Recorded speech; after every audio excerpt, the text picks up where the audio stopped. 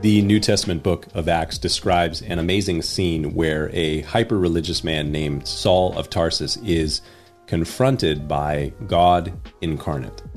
Saul had been trying to do the work of God. He believed that he was working in the service of God, but he was wholly missing the mark. And then he has a chance encounter with the risen Jesus, and immediately Saul realizes that he's not at all where he thought he was. And his question in that moment to God is simple. He says in Acts chapter 9, "Lord, what do you want me to do?" What does God want from you? What does God want for you? In more than 2 decades of serving as a pastor, that may be the most oft asked question that I've received. Pastor, what do you think God's will is for me? What does God want me to do? Or some variation of that. And honestly, I love that question. And I love that question for several reasons. First, I love that question because it is a question that acknowledges God's lordship. In Western culture, we don't want anyone to have any authority over us. We want liberty. Liberty to do what we want, when we want to do it, and however we choose to do it. And it is basically the American ethos. My way, the way I want it, whenever I want it.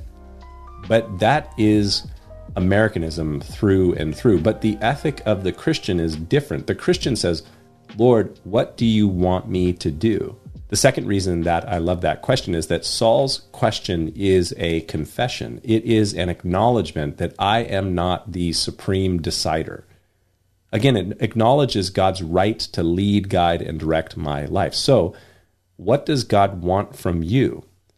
What does God want for you?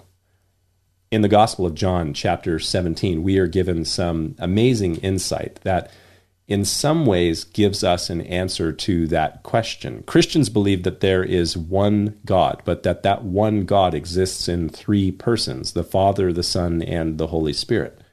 As theology and doctrine go, this may be the most challenging of all theological concepts to grasp. It is referred to as the doctrine of the Trinity. My goal here is not to discuss necessarily the Trinity, but in John 17, we have an amazing situation where God the Son, Jesus, is praying to God the Father, and this gives us an insight as to what it is that God wants for you and for me. You see, when I say, what does God want from you or for you? Perhaps your first thought is, God wants me to be holy, or God wants me to be perfect, or in our day, maybe someone would say, God wants me to be happy. Something along those lines, people might answer that question, what does God want for me or from me?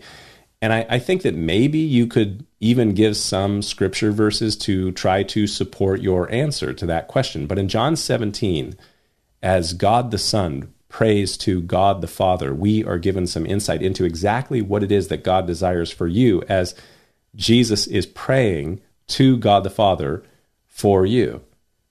God's desire for you is expressed in Jesus' prayer to the Father when he prays, I pray that they may be one, as you, Father, are in me, that they also may be one in us, that the world may believe that you sent me, and the glory which you gave me I have given them, that they may be one, just as we are one, I and them and you and me, that they may be made perfect in one, and that the world may know that you have sent me and have loved them as you have loved me. Jesus prays for you and for me to experience oneness of relationship and communion with him. God's desire for you is that you would know him in perfect relational communion. That's what he wants. Something to think about. We'll see you next time.